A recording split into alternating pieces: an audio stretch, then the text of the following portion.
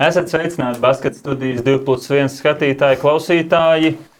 Pirmo reizi šeit kopš 2020. gada tiekamies klātienē. Par to gan šoreiz pārāk daudz nestāstīsim. Iespējams, mums tuvākā nākotnē būs iespējams būs jāpaciešās, bet katrā ziņā sen nav runāts ar seju pret seju ar mūsu +1 tieši podcastu formātā. Jā, labdien, labrīt, labvakar. Reini, kamēr tu biji atvaļinājumā, mums te bija viens podcasts, 1+1 klātienē. Bija arī ar četriem viesiem, es manīju. Ar 4 viesiem, tā bija improvizācija, jā, arī veiksmīga improvizācija. Bet, šobrīd esam klasiskajā formātā 2+1, esam klātienē. Ceram, ka klātienē arī diskusija tāda spraigāka raisīsies. Varbūt ievadam, svaigākais notikums basketbolā laikam gan ir Eirolīgas fināls pagājušās nedēļas nogalē, kas, godīgi sakot, finālspēle pati man lika vilties, un tad es tādu zinām prieku gandarījumu atcerējos, ka LBL, bet Latvijas basketbola līgas finālsērijas vismaz pēdējā spēle, man intrigas sižeta ziņā patika pilnīgi noteikti daudz labāk. Es tev iedošu vēl viens salīdzinājums apcīt. Lūdzu. Es dzirdēju, pēdējās 19 NBA playoff spēlēs ir bijušas 7 ciešas minūtes maču galotnēs. Proti, rezultāts tuvāk pat -5. Un LBL man šķiet 4 no 5 spēlēm bija šāds saspringts minūtes. Tas ir gados jaunākiem klausītājiem, kur gan jau sako līdz dāviem naktīs. Tad patiesībā iznāca tā, kā man parasti patīk salīdzināt, tā kā tās normālas latviešu kāsās, ka tas ieskrējiens ir, kāds bija tāds palēns, tā pamazām tā sezona uzņem gaitu, bet sezonas beigās ir tā, ka negribas šķirties.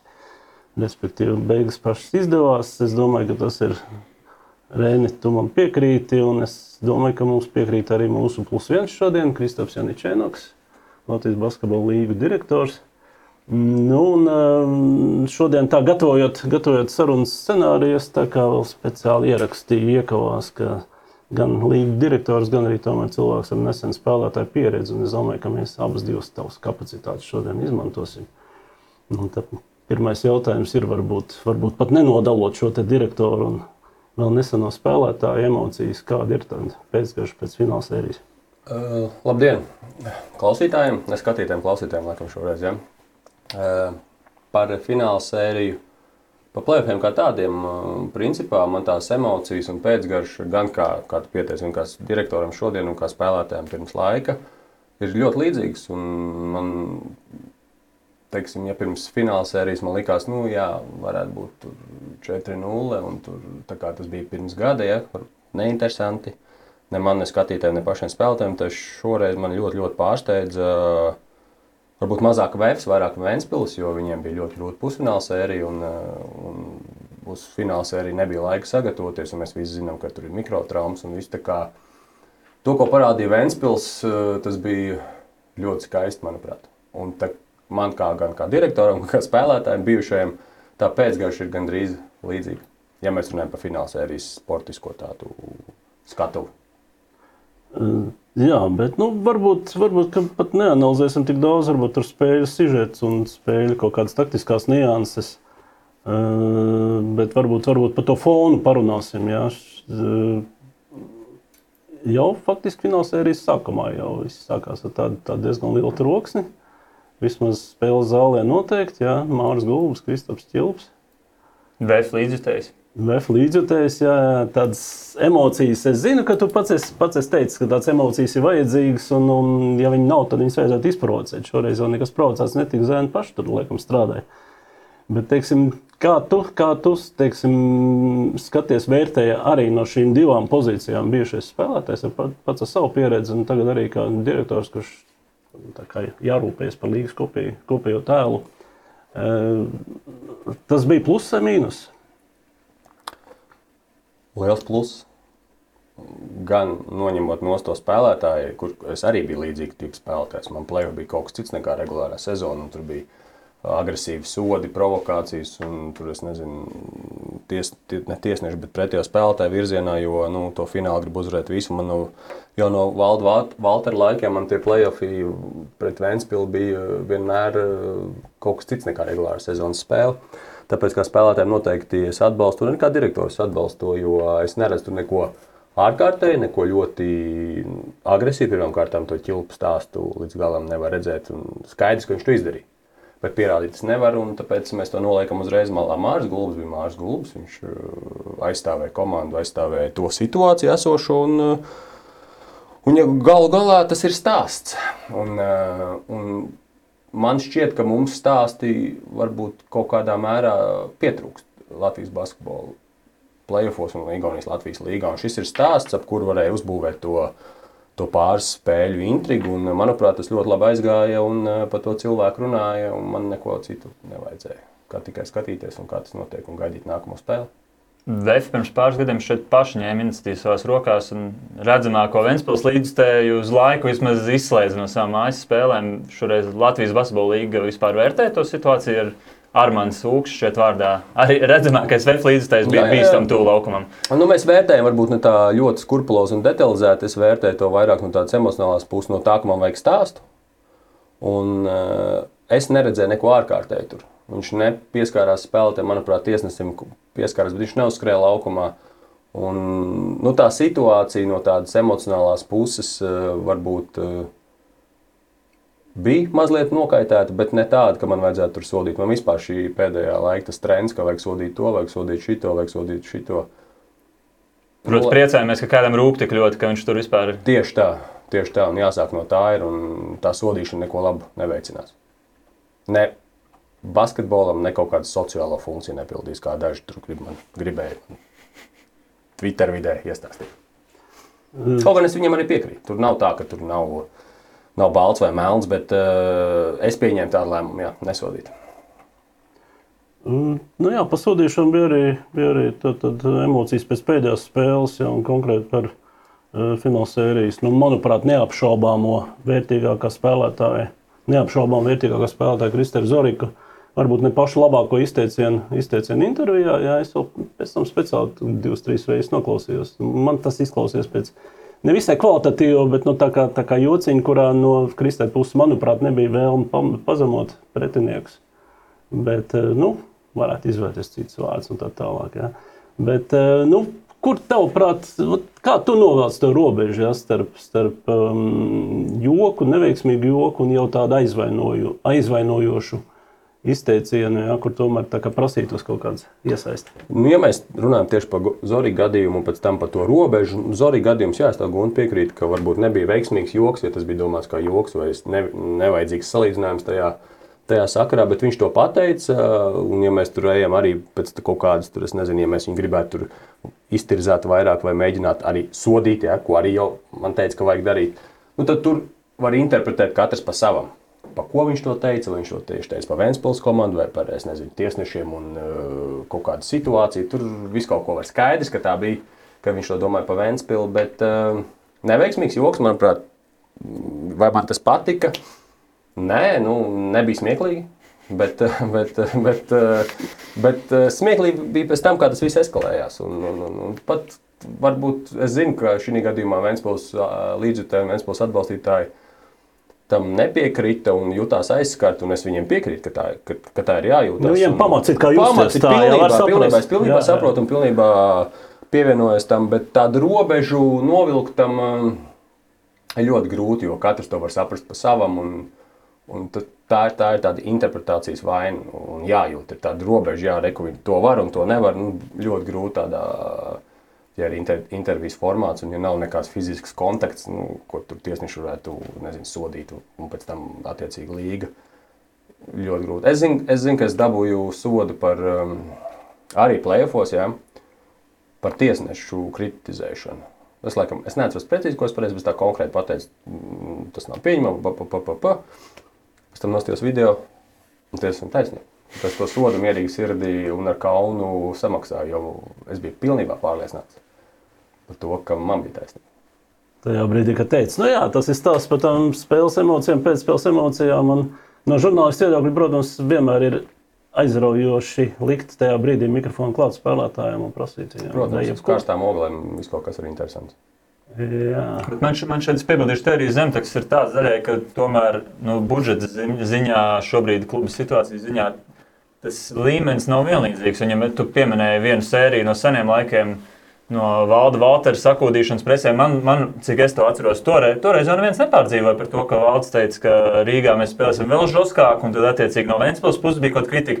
Tas Rīgā 4-3, un visi vienkārši centās pierādīt pēc tam laukumā, ka viņi ir labāki un ka viņiem ir vēl viena frāze padomā. Šobrīd man šeit no Ventspils puses ir daļai, es saprastu viņu sāpju, jo viņi uztver to tā, ka mēs jau tā cenšamies un velkam te gaisu pēdējo, un tad vēl par mums tā pasmējās. Es domāju, tas arī spēlē kaut kādu lomu, jo, ja būtu kluba līdzvērtīgāk, tad vienkārši nākamajā septembrī viņi Zorikam, nezinu, kustīgo bloku uztaisīt pirmajā ceļā un viss miers un uzvarētu.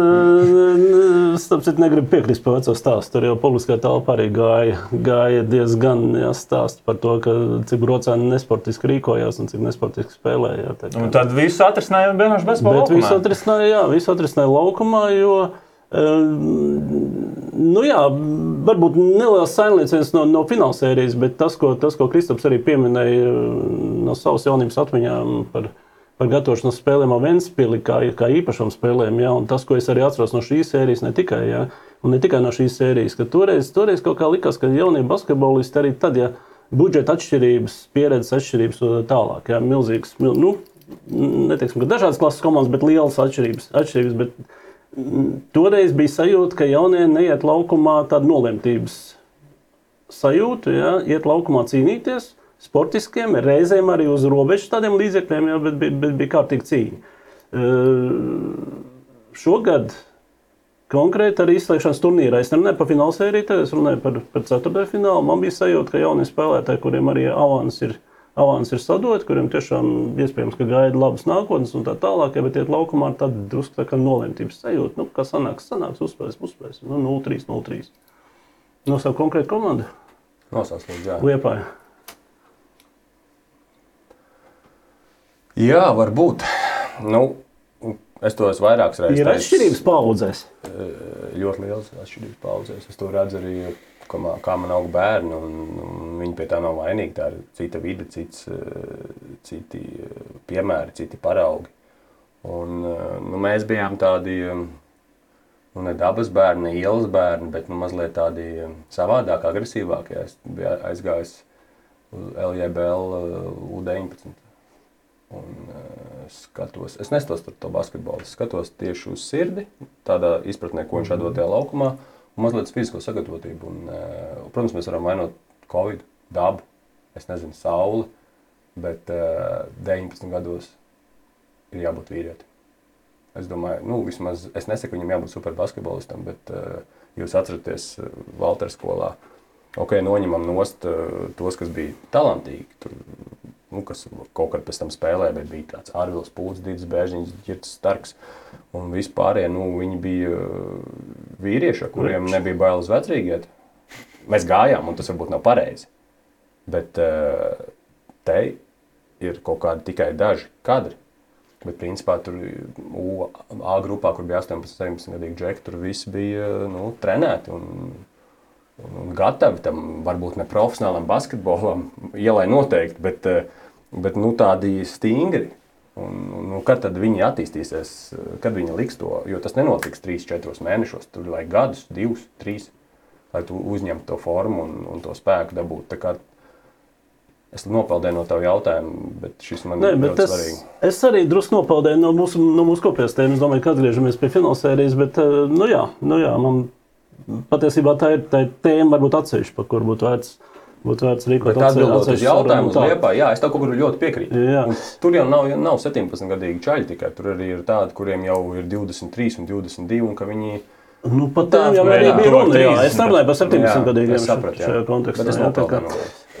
Labi, bet varbūt atgriežamies tomēr pie tās finālsērijas, un tu pieminēji arī, ka cilvēkiem ir tendence vainot to un to, un te ir vēl viens tāds laipiņu uz nākamo jautājumu. Aizmirst pieminēt, ka tiesnešus vienmēr var vainot, jebkurā spēlē, kad tur... Noteikti, un ir jāvaino. Tur arī veidojās stāsts. Bija arī stāsts finālsērijā, bija arī stāsts ne tikai finālsērijā, bet bija stāsts izšķirošajā 5. finālspēlē. Par 2 epizodēm bija liels cepiens. Un par 2 vēl tāds mazāks. Par 2 varbūt mazāks, jā, par tām mazākajām varbūt tu paveicās, bet kā tad ir? Jā? Publiskajā telpā nekāda lielāka kustība komentāri nav bijuši. Pirmkārt, varbūt par konkrētu epizodi, es domāju, Zorika nesportiskā piezīme. Un tehniskā piezīme spēles pēdējās sekundēs Ukraiņu viesspēlētājiem, 2 konkrētās epizodes. Varbūt uzreiz uzdošu arī jautājumu, kā vispār šī komunikācija tiesnešiem notiks, kā tur tiks plānots vispār šādas situācijas parūpēt. Jā, tas tā visu secīgi pēc kārtas. Tātad Zorika nesportiskā piezīme bija absolūti tiesneša kļūda. To redzēja visi, izņemot konkrēto tiesnesi. Un konkrētais tiesnesis Gatis Saliņš pēc tam atzina publiski LBL galvenam tiesnesim, ka tā ir bijusi kļūda. Gan pēc video noskatīšanās pēc tam. Starp citu pamīkstināšu mazliet tomēr to pozīciju. Es skatījos atkārtojumu, es sapratu, par ko. Es sapratu, par ko devu. Pēc tam skatījos 3 reizes atkārtojumu un sapratu, ka iedevu tomēr nepareizi, jā, bija kļūda, bet par ko?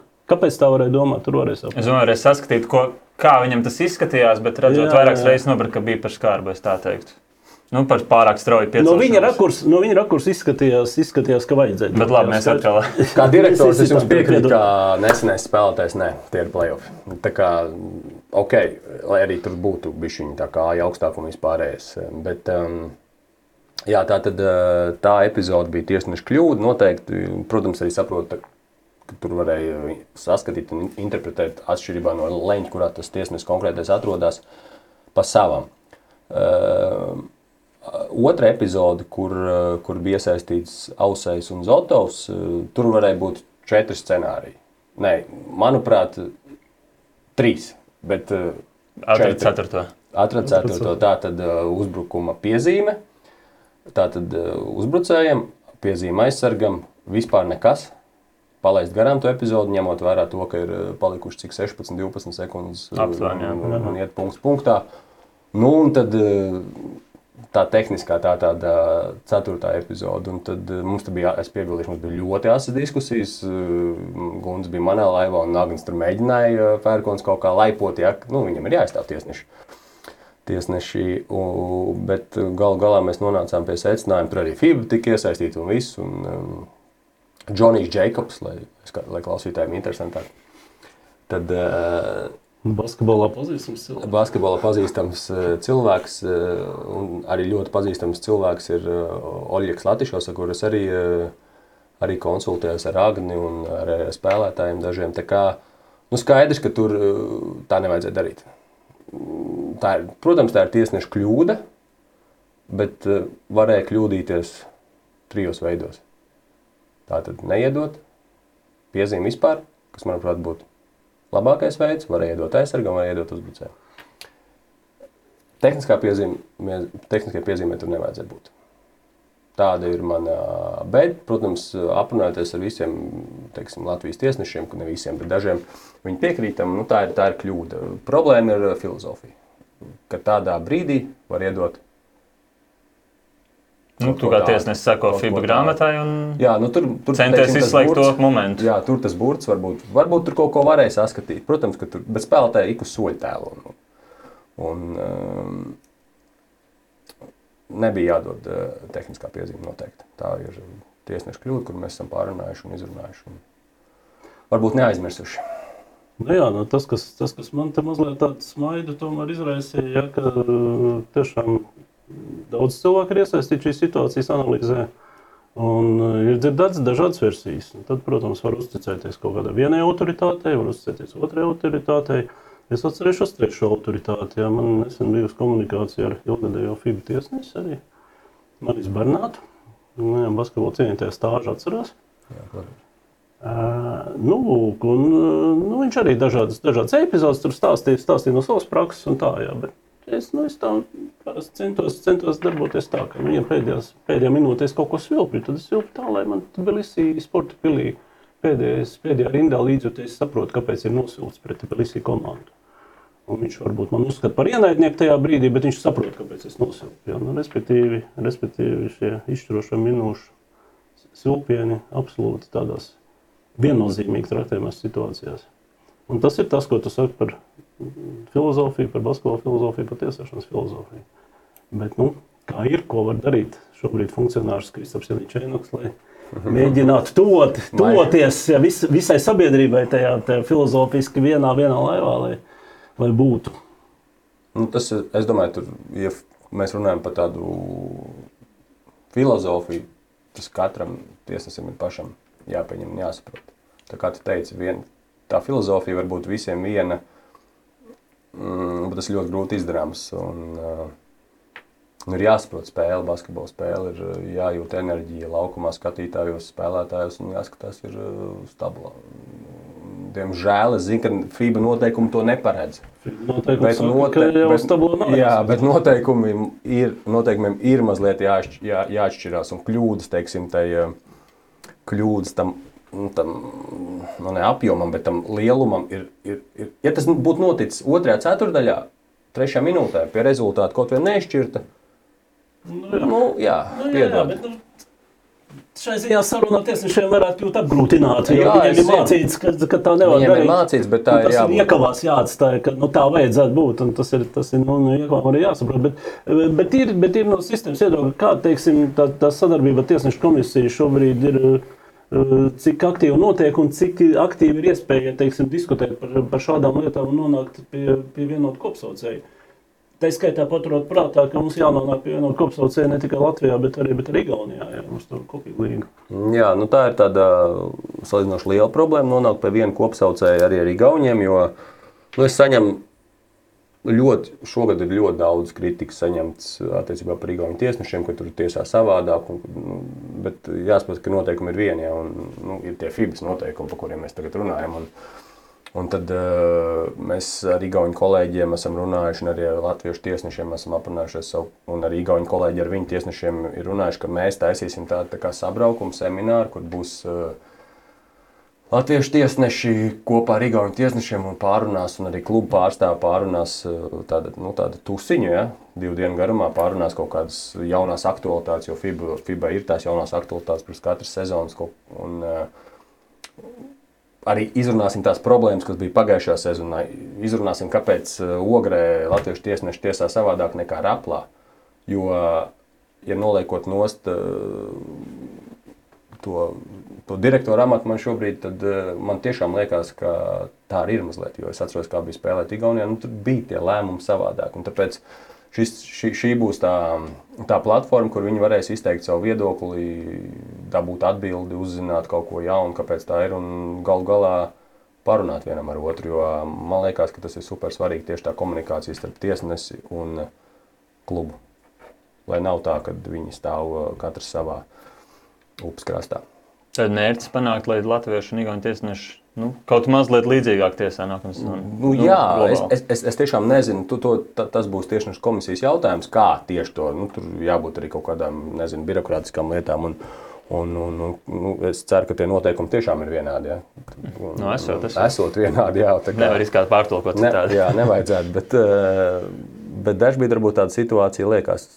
Un labā ziņa, kas man nomierina, ka tieši Igauņu klubi tieši to pašu saka par latviešu tiesnešiem. Tā kā tas ir, laikam saprotam, viņi pieraduši pie sava stila, mēs pie sava, bet kaut gan tam stilam vajadzētu būt vienādam.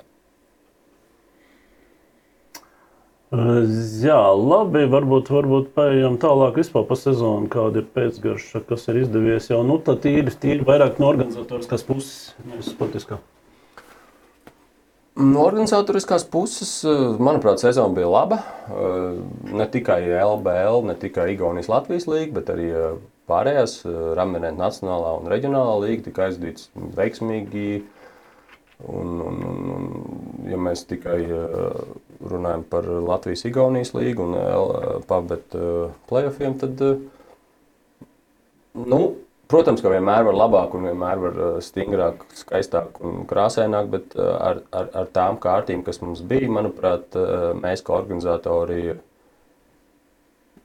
nospēlējam labi. Jā, man tā šķiet. Protams, bija kaut kāds kļūdiņas un sezonas garumā, bet tā, ja mēs tā skatāmies visā visumā, to, ko mēs saskārāmies,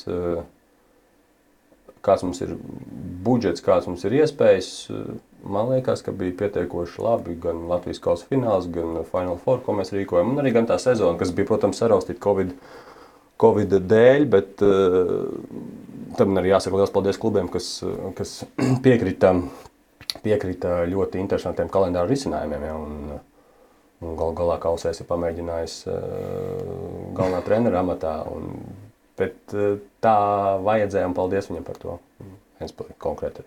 Pēc tam dzirdēju, viens no ventspilniekiem pateica, ka viņam vispār ļoti patika tas kalendārs beigās. 3 spēles reizēm nedēļā, beidzot ritmu uzņēma, nebija jātrenējās visu laiku. Tā kā tas ir ļoti nevienmērīgi. Ventspilniekiem patika, un arī Ventspilnieki pierādīja, ka viņi ir gatavi play-offam, jo viņam bija 5 sēriju spēle pret Ogri, pēc tam uzreiz, manuprāt, bez atpūtas un ar mikrotraumām uzreiz pret VF. Diviem spēlētājiem, kas vispār nespēlē vairs. Bija bez 2 spēlētājiem, un tad es, teiksim, es arī, protams, saņemu kritiku kalendāru jautājumos, ka tas kalendārs ir pārāk blīvs, ka nav laika atpūsties. Un, tad, protams, ir uzreiz tā atbilde tāda, kas būtu, ja būtu, teiksim, 3-0, tad būtu tā kā pārāk gaši tā atpūta, un tad tā kā ritms pazust, vai kā, galā tie ir play-off, un jāfokusējās ir tieši uz nākamo spēli, nevis jāstāst, tur jāpēt kaut kā tur kalendāri, jo katra spēle ir super svarīga. Nav, mums tās sērijas arī tik daudz, manuprāt. Jā, bet tur tomēr bija problēma. Bija problēma gan universitātē pēc ceturtdaļfināla sērijas arī 5 spēles vienu dienu, un tad nāk pretī Monsters VF Rīga, kur faktiski pirmās 2 spēles universitātē pagāja, kamēr viņi vispār saprata, kur atrodas. Jā, un tad Ventspilī līdzīga situācija, bet Ventspils bija sev izkārtojusi garas pavasara brīvdienas vai treniņu dienas ar to, ka netika pabeigt Latvijas-Igaunijas līgas Final Fourā. Un tad viņi tur tā kā var ievilkt telpu, un pēc tam arī aizgāja 5 spēles arī pusfinālā, pēc tam tikai 1 dienu starpā un fināls. Īsti labi neizskatās. Tas garās brīvdienas lielākā problēma pārējais. Jā, es pat nedomāju, varbūt no spēlētāju viedokļa, lai viņi tur pārslēgtos varbūt netik daudz, bet tā komanda kopumā, jā, lai sagatavotos uz finālu ar 1 dienu, tur mentāli, taktiski, tā kā neprasītos garāk pauzi. Protams, ka prasītos, bet tur ir attaisnot sev un Agnes ar Pērkoni, kas lika to kalendārs, var teikt, ka tur iesaistīt Latvijas televīziju. Ja mēs varam pa finālu uzreiz, un tas ir ļoti svarīgi, tur paralēli gāja hokeja čempionāts, un tur ļoti daudz iespējas. Fināls jā, bet patiesībā vienīgā reālā iespēja, lai iekļautos šajā laika rāmī, reālā iespēja, ka vismaz pirmajās sērijās ir nevis 2 dienas starp 1. un 2. spēli un 2. 3. bet to sākumu saspiest un beigās palaist retāk. Jā, lai ir it kā nogurums ir uzkrājies, tad tev ir laiks mazliet atpūsties, mazliet sagatavoties, un tā varbūt vienkārši ritms jāpamēna. Ļoti iespējams, bet...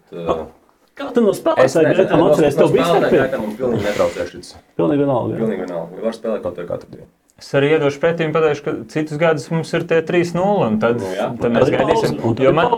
Es uz šo skatos kā globālu problēmu. Gan Lietuvā tikko, kam sanāca ilgā atpūta, Viļņas Rītam sanāca liela atpūta pēc ceturtdaļfināla. Žalgiris tur spēlēja bezmazliet pēc dienas, jo viņiem vienkārši garākas sērijas. Tas pats notiek NBA, tas pats notiek.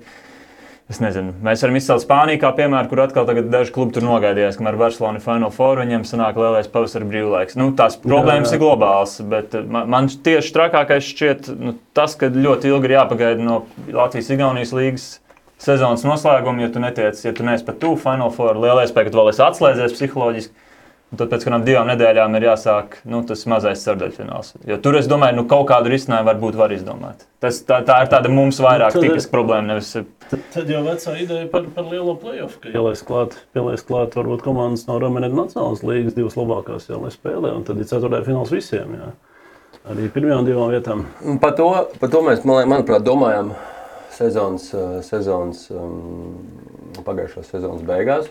Es, manuprāt, uzdevu šo jautājumu. Es nevaru tagad tā 100% apstiprināt, bet tur ļoti liels sajūsmas nebija.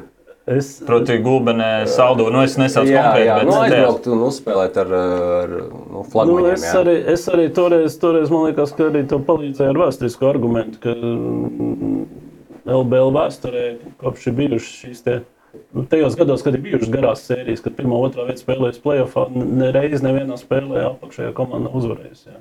Vārdies tas spēles ir, spēles un kaut kas. Bet, laikam tas ir viens no sižetiem, par ko visu laiku var diskutēt, var atrast, ka reku ir iespēja, kaut gan patiesībā tā ir tāda šķietām iluzora iespēja tur kaut ko sāsināt, jo reālajā dzīvē jau tāpat ne Vefam, ne Ventspilī droši vien, kad liela labuma nebūtu. Užāls kauss jau parādīja tam milzīgu atšķirību. Jā, protams. Bet kaut kā, es tagad negribu pārsteigties ar kaut kādiem jaunumiem vai secinājumiem. Kaut kā man gribās to Ramerentu Nacionālās līgas klubus, top klubus pievilkt klāt kaut kā. Es negribētu teikt, ka šajā formātā, bet kaut kā varbūt iestrapināt, pamainot mazliet kaut ko play-off izspēles sistēmā, pielikt klāt viņus. Bet kā un vai? Tas ir katra kluba ziņā, jo man ir jāzina viņa viedoklis, un tad es varu no tā vadīties, vai kaut ko darīt, vai nedarīt. Tāpēc tas vēl mazliet ir jāpagaida. Jā, šogad runājot par intrigu vispār play-offā, it kā grēks sūdzēties, 25 spēju sērijas, viena ceturtdaļfinālā, viena pusfinālā, bet, tā pašā laikā bija arī spēles ar lielu rezultātu starpību, un galu galā tas līderu trīnieks izskatās tā, kā viņi varēja prognozēt jau diezgan droši. Jā. Tikai secība. Secība, pa lielam jau bija tāda, kad viņas sezonas laikā bija izveidojusies. Tā kā nepamainījās. Domāju, Ogreka citādāk skatās tā. Jā, tas ir kā kuram, jā. Ogreka skatās citādi, jā. Tas gāja līdz beigām tā sērija. Bet kas notiek, teiksim, šī bronzas sērija arī 3-0 Ogres labā pret Universitāti. Kas būtu jāizdara un ko var realitātē izdarīt, lai saspiestu mazliet tos spēku samērus, lai panāktu līdzvērtīgāks, tad grūtāk prognozējām šīs izšķirošās sērijas.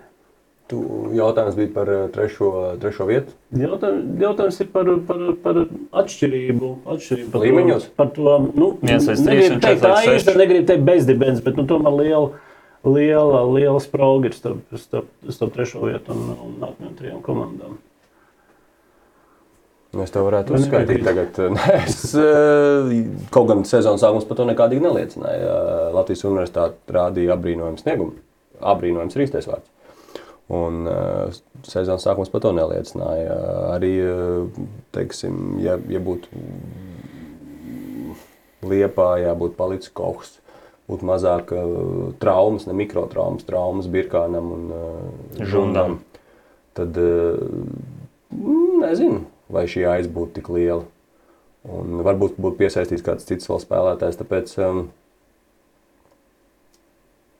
jā, ir aize, bet tā nav aize. Jā. Tā nav aize. Es arī nepareizi vārdētoju, bet man es saprotu, ka skaudību uz Lietuvu skatījos. Žalgiris dabūja, gandrīz vai dabūja pa muti jau ceturtdaļfinālā. Jā. Tā kā, tur stāsts par to, ka tas spēku samērs ir tomēr stipri līdzvērtīgāks, viņš ir. LBL izlases, ap citu es piebildīšu būtībā. Ja mēs pastamies Neptūnu komplektāciju. Jā. Tad, ko mēs varam izdarīt? Tas Žalgiris, es nezinu, kas ir, kam jānotiek, lai Žalgiris vēlreiz zaudētu Lietkabelim. Labi, tās ir Žalgiri problēmas, bet, tās ir, jā. Bet ko mēs Lietkabeļi nākamajā sezonā. Ko mēs varam izdarīt? Uz to Lietuvu mēs skatāmies tādu skaudību, un arī tā pašā laikā ir arī cilvēki, kas varbūt no malas skatās, taču pamācieties no lietuviešiem. Tas ir super. Man patīk šis padoms, jā. Ko mēs varam darīt? Mēs varam darīt pilnībā visu. Nezinu, jābūt vienam prioritārajam sporta veidam, basketbolam. Tas ir pirmām kārtām. Latvijā neiet cauri. Tas ir pirmām kārtām. Un tad no tā jāpiet ar 10 gadiem. Visiem ir super jāiemīl basketbols Latvijā, un tad mēs varam šikot. Jā, Lietuva dara super labu darbu. LKLs ir projām no federācijas. Viņi vada tā kā SIA, tā kā biznesa projektu. Bet katrs klubs ir iemaksājis licences maksu 400,000. Ja mēs izdalām 400,000 ar dalības maksu. Tas ir eiro vai litos? Nē, Gunti, eiro. Un ja mēs izdalām 400,000 ar tā kā mūsu dalības maksu, kas ir 7,000, tad 55 gadiem pietiek. Un ja tu sāc, cik ir Lietuvā tagad komandas, tātad 4? 10. Plāno 12. Jā, plāno 12. Ir 4 miljoni. Nu, tad pirmos, ņemot vērā, ka tev ir prioritārais sporta veids, tev ir 4 miljoni, un tu vari iegrūst 2 gadus mārketingā un uztaisīt tādu projektu, pēc tam pārdot to projektu. Un viņi arī tieši to veiksmīgi arī dara, viņi pārdod to televīzijai. Un tā tas viss aiziet. Nu, mēs, Gunti, to nevaram. Es arī gribētu mazliet to narratīvu piebramizēt, jo, ja uzprasa tādam parastam lietuvietim, labi, viens ir Žalgiris, kas spēlē Eirolīgā un vēl kaut kāda Eirokausa, bet tādā alītā ķedāņos nav tā, ka tā zāle tur plīst pušu no skatītāju balsīm. Tur parasti ir 200 cilvēki atnākuši. Protams, Lietuva ir varbūt ne gaismas gads, bet ļoti priekšā mums taču nav tur arī viss tik izcili, kā mums no malas šķiet. Runājot galvenokārt par to komandu skaitu izcilo un it kā par pārpildītiem zālēm. Tā arī mazliet mirāža ir kļūsi. Jā, bet teiksim, tas čempionāts kotējās. Līmeņa ziņā, jā, es par to produktu it kā nostīto. Bet to produktu pērk. Un savukārt, lai mēs savu produktu atrādītu, man par to ir jāmaksā. Savienībai, LBL nodaļai.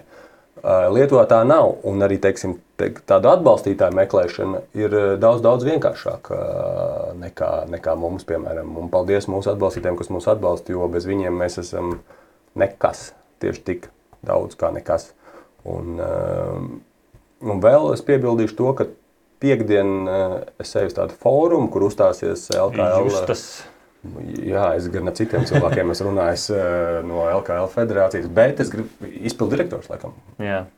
Tā kā, un tad es viņam ļoti daudz jautājumus uzdošu, pēc tam mēs ejam vakariņas. Jā, bet, lai samaksātu 400,000 licences maksu, tur privātiem sponsoriem nepietiek. Pagastveits. Tur ir jā, pagastveči ir jaudīgāk, vai vairāk mīl basketbolu, vai viņi drīkst mīlēt tikai basketbolu. Tad atgriežamies pie tā man pirmā, kas jādara, ko es teicu, ir basketbolam jābūt sporta veidam numur 1. Un kas ir absolūts līderis Lietuvā. Mums ir jākonkurē ar, es negribu pieskarties Renei un visam pārējiem, es runāšu par futbolu, kaut gan futbols Lietuvā arī esot ok. Bet tā nav virslīga. Futbols ir atsevišķs tās visās valstīs. Jā, bet mums ir hokejs. Mums ir volejbols. Mums ir florbols. Un arī šķiet handbols. Un mēs varētu saukt. Un tāpēc futbols, teiksim, no tāda, no profesionālā sporta, bet futbols arī ļoti daudz atņem bērnus. Un Lietuvā nav tik liels tās futbola bērnu akadēmijas, kāds ir basketbolā. Katrs lietuvietis grib savu bērnu basketbolā sūtīt, un viņš arī sūta. Un tā kvantitāte ir abnormāla salīdzinājumā ar mūsu skaitļiem un statistiku. Jā, katrā ziņā no turienes neskan tādas žēlabas, kas nāk no mūsu klubiem, tā skaitā arī no studentu komandām, ka mēs jau ņemtu, bet nav īsti ko paņemt. Un ar katru gadu tā situācija nekļūst labāk. Jā. Es stāstu par jauno spēlētāju pieplūdumu, tā kā var jau būt, ka mēs uztraucamies, ka tikai 6 komandas LBL spēlē. Jā, vēl viena komanda spēlē Igaunijā, ja mūsu leģionāri. Vismaz, jā. Kaut ko mēs varētu sadalīt. Pat 2 varētu salikt, pielikt 2 jaunos, sadalīt uz pusēm Igaunijas leģionārs un 2 leģionārs. Spānijas otro līnijas apmājās. Tur varētu saukt, nav tik traki. Ir spēlētāji. Nav tik maz, kā izstāst, bet nav arī tik daudz kā Lietuvā. Jā, noteikti. Lietuvieši vispār pieprasītākais eksports. Taču ik pa laikam izlēma, es nezināju tādu Olisaldu, Oliseviču, Olivaldes. Viņi tagad jau 3 reizes nepareizi nosauc, kurš Itālijas līgā bija rezultātīvākais spēlētājs. Es domāju, liela daļa Lietuva arī nezināja. Es domāju, tur mums pat nav vērts salīdzināt mums ar viņiem. Viņi katrai valstī parādīja. Bija dzirdējis tādu, kas ir viens plīsīs? Nē, protams, ka nebija. Es domāju, Lietuva arī viņi nebija dzirdējuši. Sadarbies, kas klapoja. Un, visi cieņi viņam, viņš fināla sērijā nospēlēja pietiekami labā līmenī. Bet labi, mēs jau aizplūstam šeit pie kaimiņiem, ar kuriem mums ir šobrīd tālākas attiecības nekā ar kaimiņiem, ar kuriem mums ir ļoti konkrētas attiecības. Fināla 4. laikā Latvijas-Igaunijas basketbola līgas federācija vadības izgāja laukumā, priecīgas ar smaidiem sajā parakstīja jauno līgumu. Vismaz šova dēļ, nevis varbūt formāli, vai kaut kas mainās jaunajā vienošanās. Un kāda ir tā tuvākā nākotne kopā ar Igauniem? Tuvākā nākotne ir tāda, ka mēs esam vienojušies uz 3 gadiem ar Igauniem. Ar Igauņu federāciju, ka 3 gadus tā līga būs, un konkrēti ar ģenerālu sponsoru Pabet vēl uz 2 gadiem.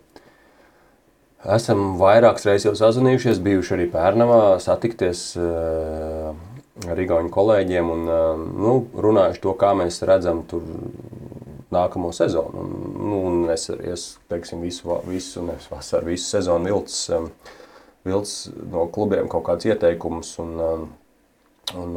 kritika kaut kāda. Un tad tā esence man bija, kur es braucu uz Pērnavu un kas būtu jāmaina. Ja?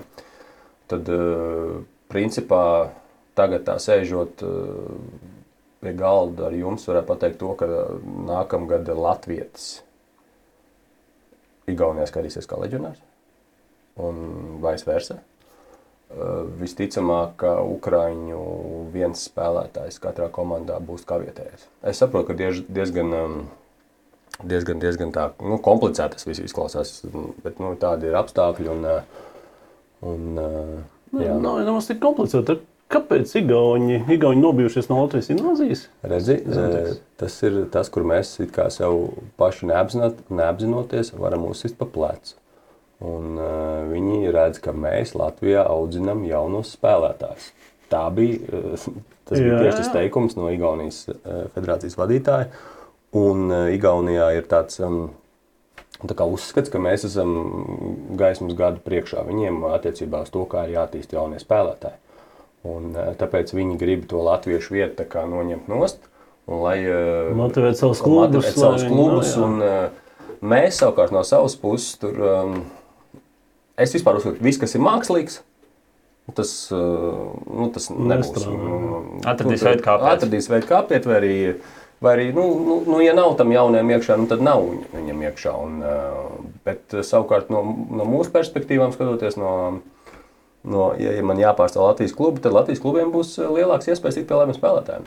Man liekas, Igauni arī cietīs tādā konkurētspējas. Es tā negribu teikt publiski, bet... es to varu pateikt. Jā. Man šeit Andris Misters, viņiem ir labs atradums.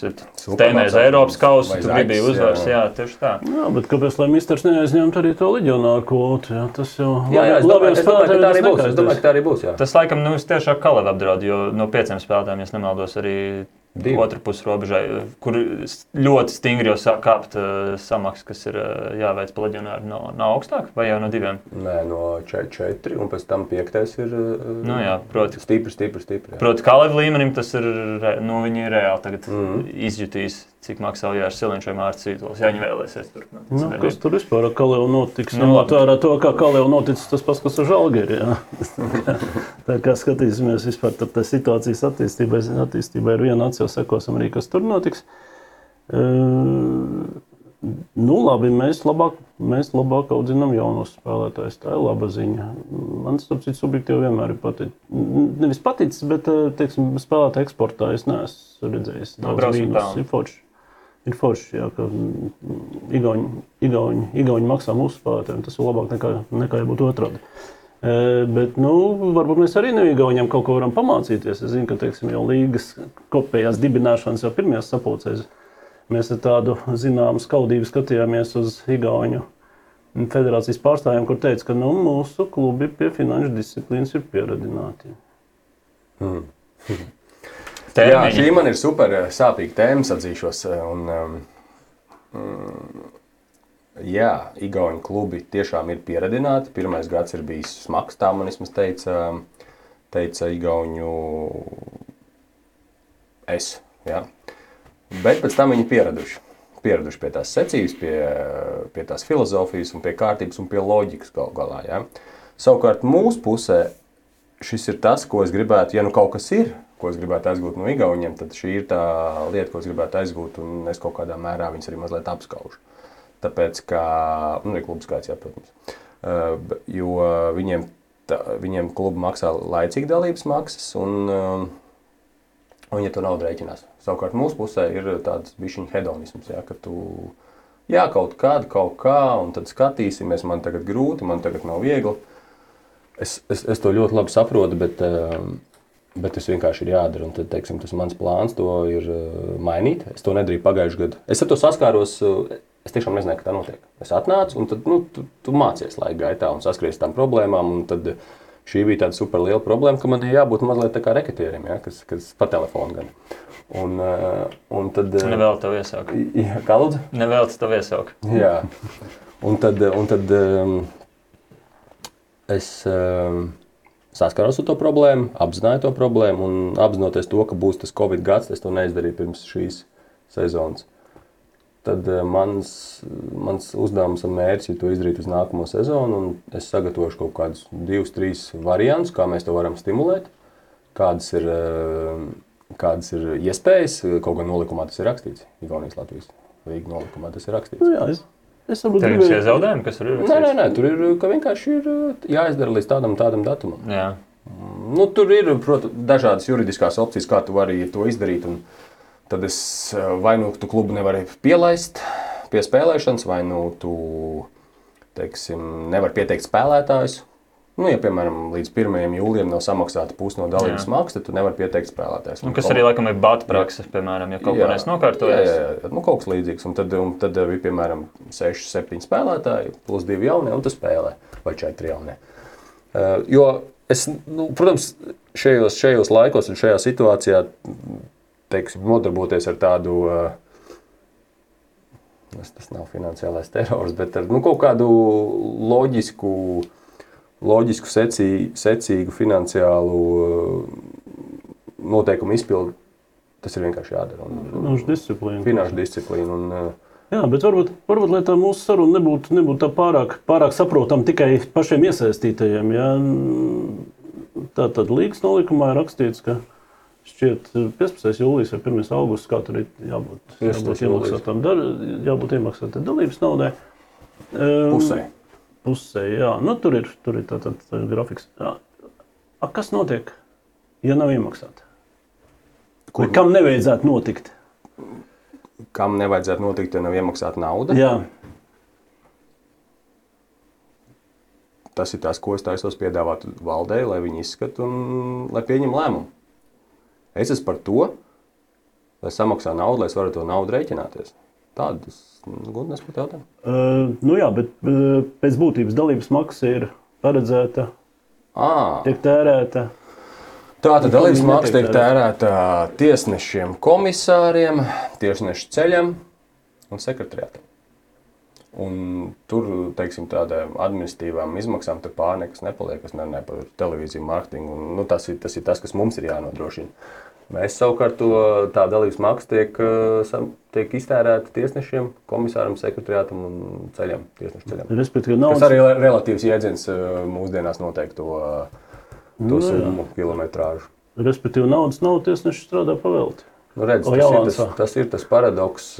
Šobrīd viņi strādā ne pavelti, bet avansā ar kaut kādu. Viņi apzinās to situāciju, saņem telefonu zvans no sekretariāta meitenēm un zēniem.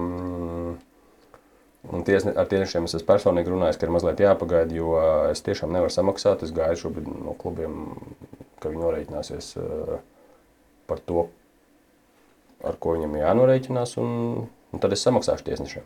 6? Vai ir arī kāds pozitīvs? Nē, ir 2 pozitīvi piemēri. Ir divi pozitīvi piemēri, viens Rīgā, viens Pierīgā. Daži klubi ir samaksājuši daļiņu un daži neko. Tā kā tāda mums tā situācija sportā. Un ko mēs varam attīstīt, Gunta, tagad es tev uzdošu šo jautājumu. Nē, bet tiesneši viet laukumā un tiesā. Nē, pa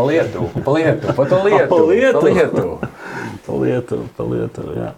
Jā, es nezinu, kā Lietuvā šī disciplīna tiek nodrošināta, varbūt, ka viņiem tiek ierakstīts liels summas, bet vai viņi tur reāli arī maksā laikā? Nē, viņiem ir, lai viņi dabūtu to licenci, viņi samaksā, lai klubs iestātos, viņi jāsamaksā 400,000, un tad tu jau operē. Man šeit līdz kādam datumam aprīlī vai mājās, tas tagad arī notiek jau uz nākamā sezonu.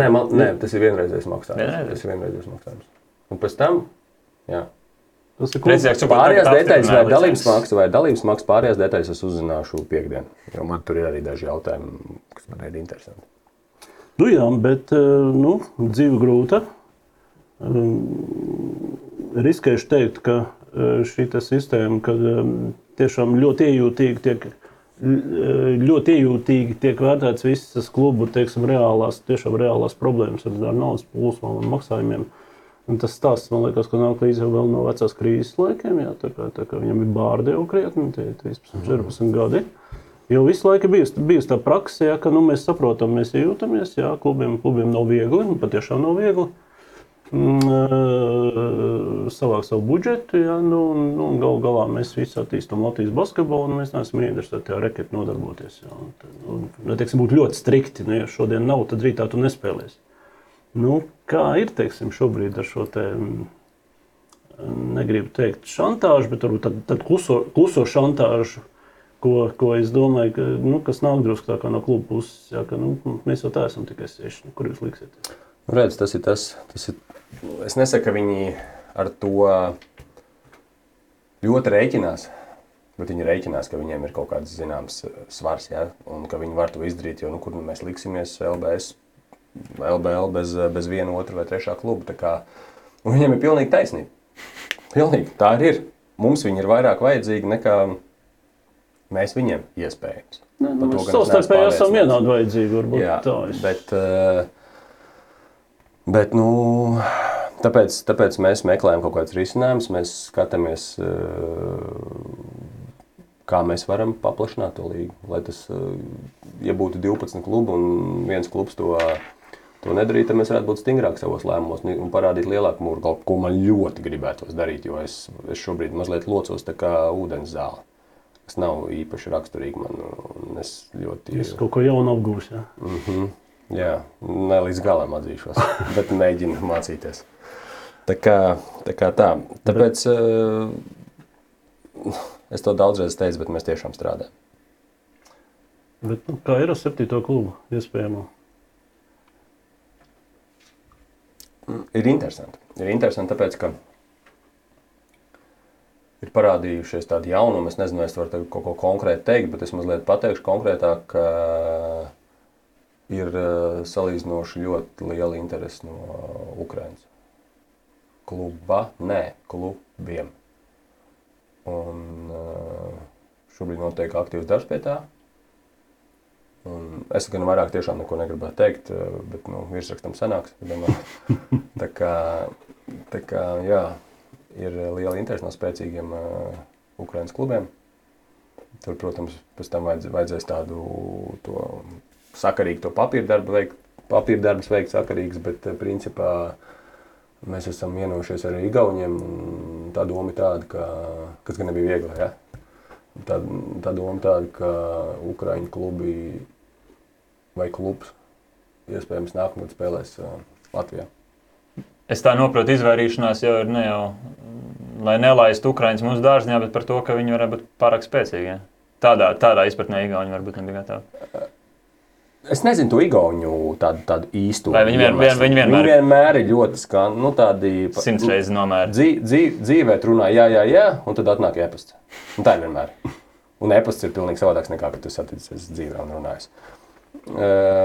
Bet, kas attiecībā pa Ukrainas klubiem, manuprāt, tas tādam kopējam basketbolam, kopējai līgai, nezinu, cik ilgu laiku, iedot noteikti pilkmi, citu prestižu, citu līmeni, gan Latvijas pusē, gan Igaunijas pusē, un arī skatītājiem. Latvijā bāzās būt, ja? Un nav runa tikai par Rīgu. To es varētu vēl piebilst. Labi, jā. Bet lūdzu, vairāk par šo jautājumu neuzdod, es negribu. Vairāk, es tieši gribēju tā kā palikt mazliet sāņas, jo, šis būtu tiešām labs stāsts no PAF, bet Latvijas-Igaunijas līgas viedokļa. Jācer, ka īstermiņa stāsts, jā, tomēr ļoti ceru, ka tā politiskā situācija tur parisināsies, jā, ka tas neiedausies uz 5 gadiem, jā, bet, labi, tā būtu vēl atkal cita tēma, bet, atgādinu tavu amatu nosaukumu, Latvijas basketbola līga direktors, tāpēc mans jautājums par 7. komandu bija, vai Latvijā ir kaut kāda kustība? Kustība ir, bet vai es varētu solīt, ka tā komanda būs nākamgad Igaunijas Latvijas līgā, es negribu to solīt. Mēs runājam gan ar Neslēpju Jūrmalu, gan ar Jelgavu, bet, piemēram, ja Jelgavas vai Jūrmālas pārstāvs tagad noklausītos šo man pastāst viņa sēlsirdīgo, ka nemaksā klubi un viss ir slikti, un nav tik slikti, bet viss ir tā un tā, un viņš teiks, ko tad es tur darīšu? Varbūt tieši otrādi, ja jau var nemaksāt, tad mēs arī, jā, īstenībā, jā, un tad es esmu galīgā dimbā, tā kā mēs runājam, mēs esam runājuši gan ar RTU, gan ar Lauksaimniecības universitāti, un viņi konceptuāli piekrīt arī, tikai vajag kaut kas mazliet pietrūks. Vai tas ir cilvēks, vai tas ir grūdienis, vai tā ir lielāka interese no konkrētās pašvaldības, bet man tāda iekšējā sajūta, ka kaut kas mazliet pietrūks. Un, varbūt tas mainīsies tuvākajā laikā, tuvākajās nedēļās, bet šobrīd, lai es sēdētu abiem diviem acīs skatītos un teikt, ka mieru, tūlītās būs 7. 8. klubs. Es to nevaru. Nē, es to varu, bet tad es mānītos. Man ir dzirdēts, ka par 1 no 6 vēl mazliet jāuztrauc ir. Nē, man ir dzirdēts pa 2 no 6. Vēl sliktāk. Tā kā... Tad jau labi, vismaz 4 komandas būs. Jā. 5. nokrēts. Varbūt vairāk. Varbūt vairāk. Tā kā, jā, bet es zinu, Reini, pa ko tu runā un ko tu pieminēji, nenocietos, piezvanīju, aprunājos, sapratu, kāda temperatūra, kāda situācija, un nav tik traki. Tad sezonas visiem emocijas, bet ir emocijas, protams, un ir, bet nav arī viegli, un viņiem ir jāatrod kaut kāds risinājums, un jāmēģina nākamgad būt tur, kur viņi ir bijuši, varbūt pat vēl labāk. Jā, bet kā ir savulaik, kad sagājām ar Igauniem kopā, jā, tad viena no tām cerībām, varbūt ilūzijām, bet bija tā, ka tomēr starptautiska līga, tomēr lielāks mazliet tirgus, simboliski, bet tomēr lielāks, jā, kaut kāda atpazīstamība starptautiskā, ka tai vilkmei vajadzētu būt lielākai nekā vienkārši vāroties Latvijas basketbola līgas sulā. Jūt kaut ko? Jautājums ir par finanšu piesaisti? Jautājums vispār par interesi iesaistīties visā šajā procesā, un tā skaitā piesaistot finanses, tā skaitā arī cilvēkiem lielāks azarts varbūt piedalīties starptautiskā projektā, nevis teiksim, uzvarēt Latvijas mērogā 2. līmeņa turnīrā. Skaidrs ir tas, ka, ja mēs runājam par finansiālo piesaisti, jā, ir mazliet vienkāršāk, vienkārši jāatrod uzņēmums, kurš pārstāv gan Igauniju, gan Latviju, un tad tas tirgus paplašinās ļoti, jā, un kas ir ļoti labi. Ja mēs runājam no tāda sportiskā principa, kad Igaunijas Latvijas līga vai Latvijas skatītājiem būtu labāk, kad ir 6 komandas no Latvijas un 8 no Igaunijas, un ka, pieņemsim, atbrauc VF spēlēt pret Raplu, Olimpiskā centrā vai VF pret Ogri, es domāju, ka skatītājiem labāk ir, kad ir VF Ogri. Un ja mums būtu 10-12 komandas Latvijas nacionālā čempionātā, tas būtu labs stāsts. Bet šobrīd ir tā, kā ir, un mēs...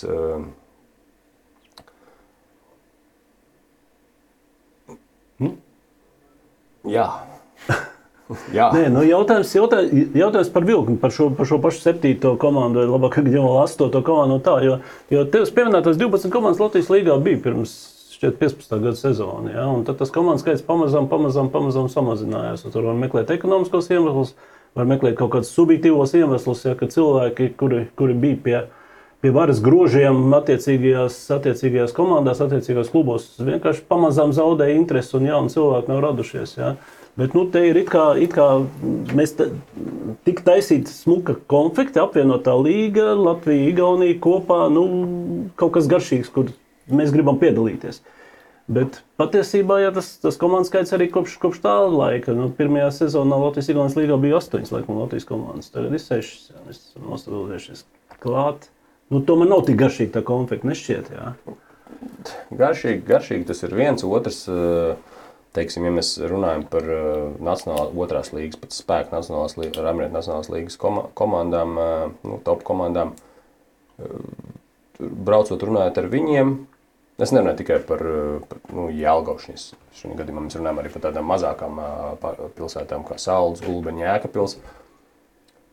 Viņiem ir labi tas, kas viņiem ir. Viņiem sociālā funkcija tiek pildīta, viņiem ir skatītāji, viņiem ir kaut kāda vietējā fanu kultūra mazliet, viņiem ir medaļas, kauss, viņiem ir viss, un nedabūt piemēram, nedabūt medaļas, dabūt -40, pat 3 reizes, 4 reizes, 5 reizes lielāku budžetu, priekš kā man to vajag?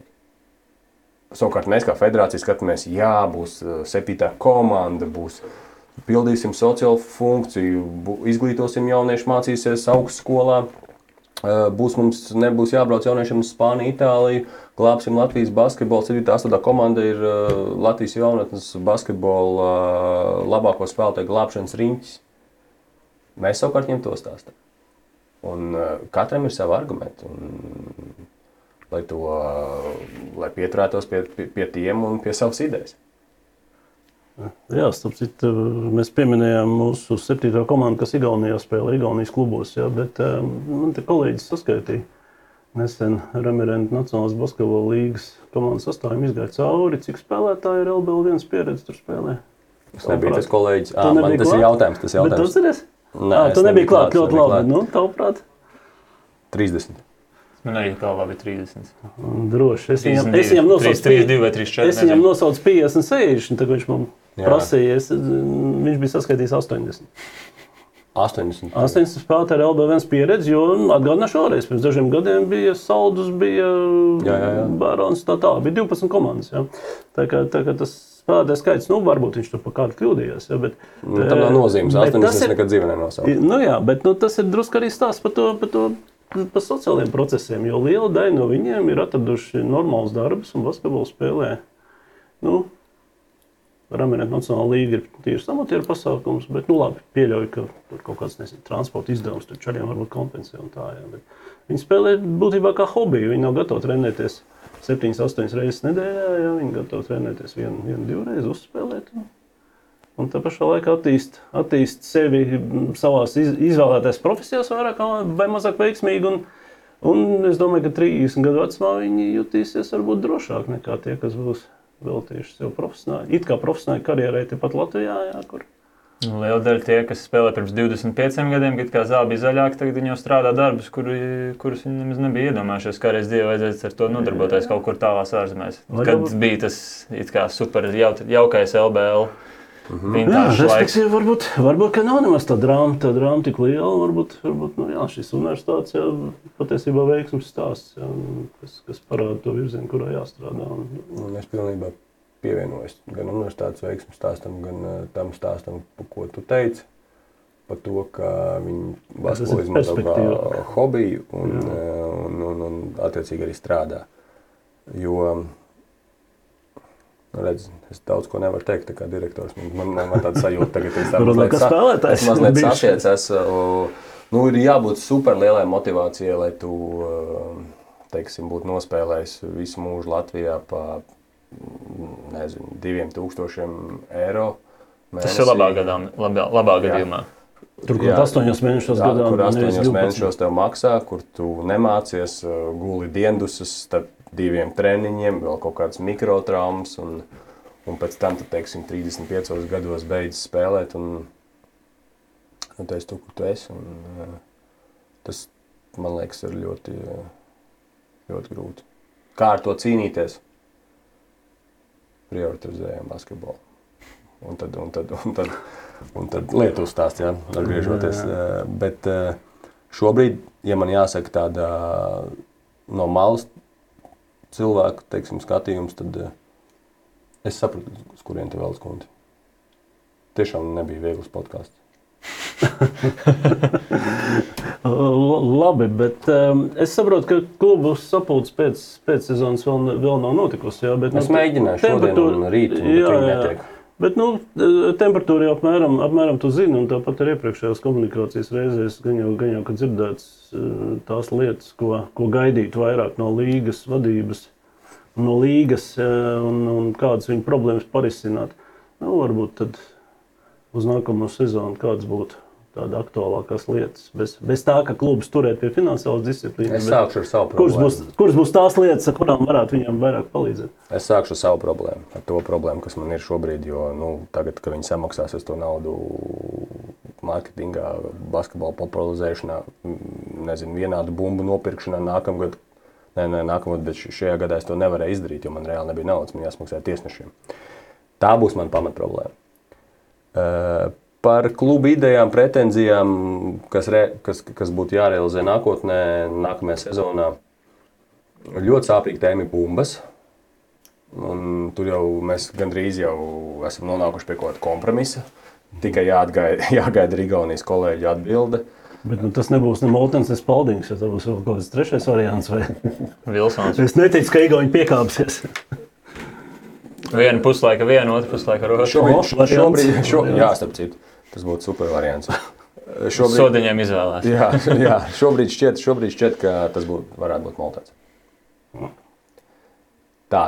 Tā bija ļoti liela problēma. Jā, tā bija ļoti liela problēma. Šajā gadījumā tas nav piemērs ar lielo tirgu, kur bija interesanti bumbu kompānijai, ka mēs varēsim divās valstīs no vienā. Ne? Viņiem bija parakstīts līgums līdz šai sezonai. Viņiem ilgtermiņa līgums. Nē, to es saprotu, bet tagad, kad jārunā, tu vari teikt, ka mēs uzreiz divus tirgus ieguvās.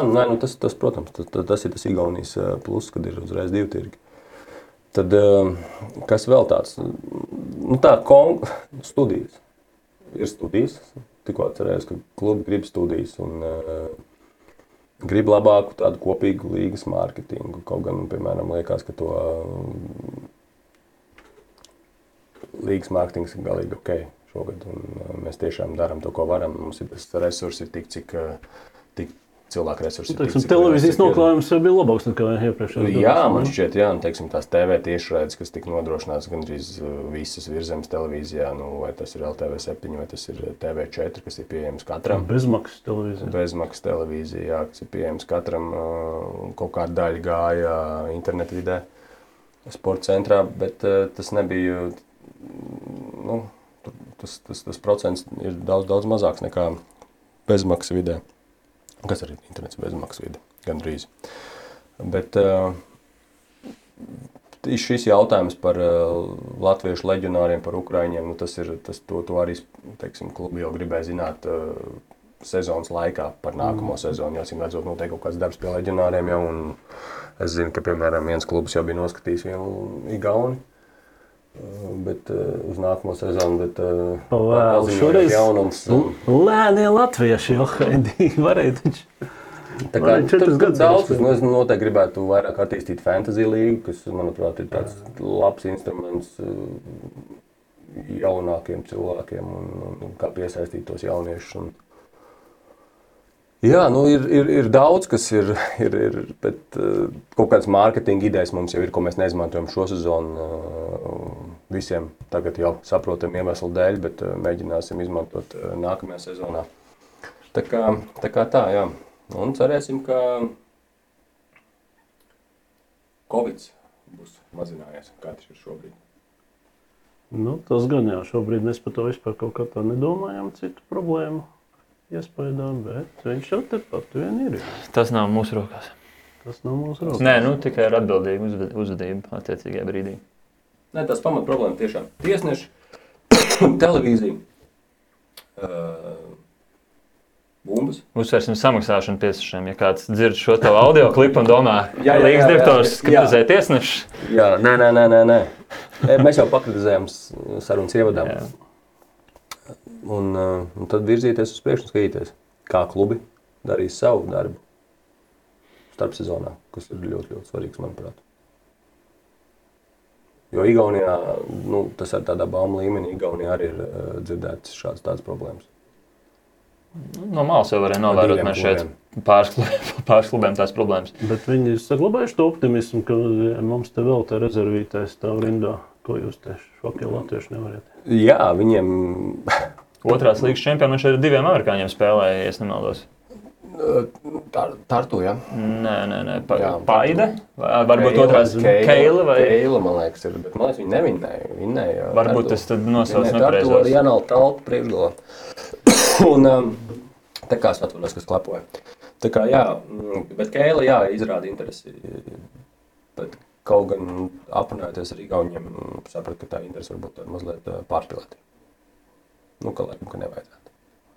Bet izrāda. Jā. Labi, tas ir Igauņu problēmas nosacītājs. Mēs domāsim par saviem klubiem. Esam laikam arī, kā jau pienākās sēžot klātienē, pietiekami aizrunājušies. Tā kā teiksim paldies Kristupam par laiku, prieks, ka ar tevi gan mēs pirmo reizi mēs šeit klātienē kādu no šiem raidījumiem ierakstām. Uzreiz arī pavērās vairāk varbūt tēmas un pārdomas. Un tagad jau mēs nevaram laikam teikt, ka tiksimies basketbolā tuvākajā laikā, bet vērosim līdzi visa interesanto, kas notiek vasaras laikā. Nepilns mēnesis līdz pirmajām spēlēm. Tiksimies, nepaies ne mēnesis. Paskries laikam, jā. Bet... Un turklāt, jaunatnes izlašu laiks tuvojās, jau kandidātu sastāvi dažām komandām Basket.LV ir atrodami. Jā, var tūlīt. Tikko būs apstiprināta pārbaudas spēja grafika, viens otrs tur jau ir iekšā. Un būs visām izlasēm jau tā kā iespēja tikties būs. Eiropas čempionāti, jauniešu čempionāti šogad Latvijā nenotiek, bet pārbaudas spēles būs daudzām komandām. Un paturam prātā 22. jūnijas Latvija-Lietuva. Biļetes joprojām ir dabūnums, arī labās vietās. Tāda svētku spēle, un tad 30. jūnijas Latvija-Serbija. Tur jau jācer, ka pa svētkiem varēsim runāt pēc spēles. Bet, uz šauļiem arī pēc svētkiem neizbraukt. Spēle pati neliks vilties. Šauļi pa vidu, ja vēlēšanās 26. jūnijā Lietuva-Latvija, tāpēc šauļos. Paldies! Paldies klausītājiem, paldies skatītājiem. Šādi šoreiz nebija, bet citās reizēs būs vēl. Un tiekamies citās pārēdās. Visu labi! Un tiekamies basketbolā. Paldies!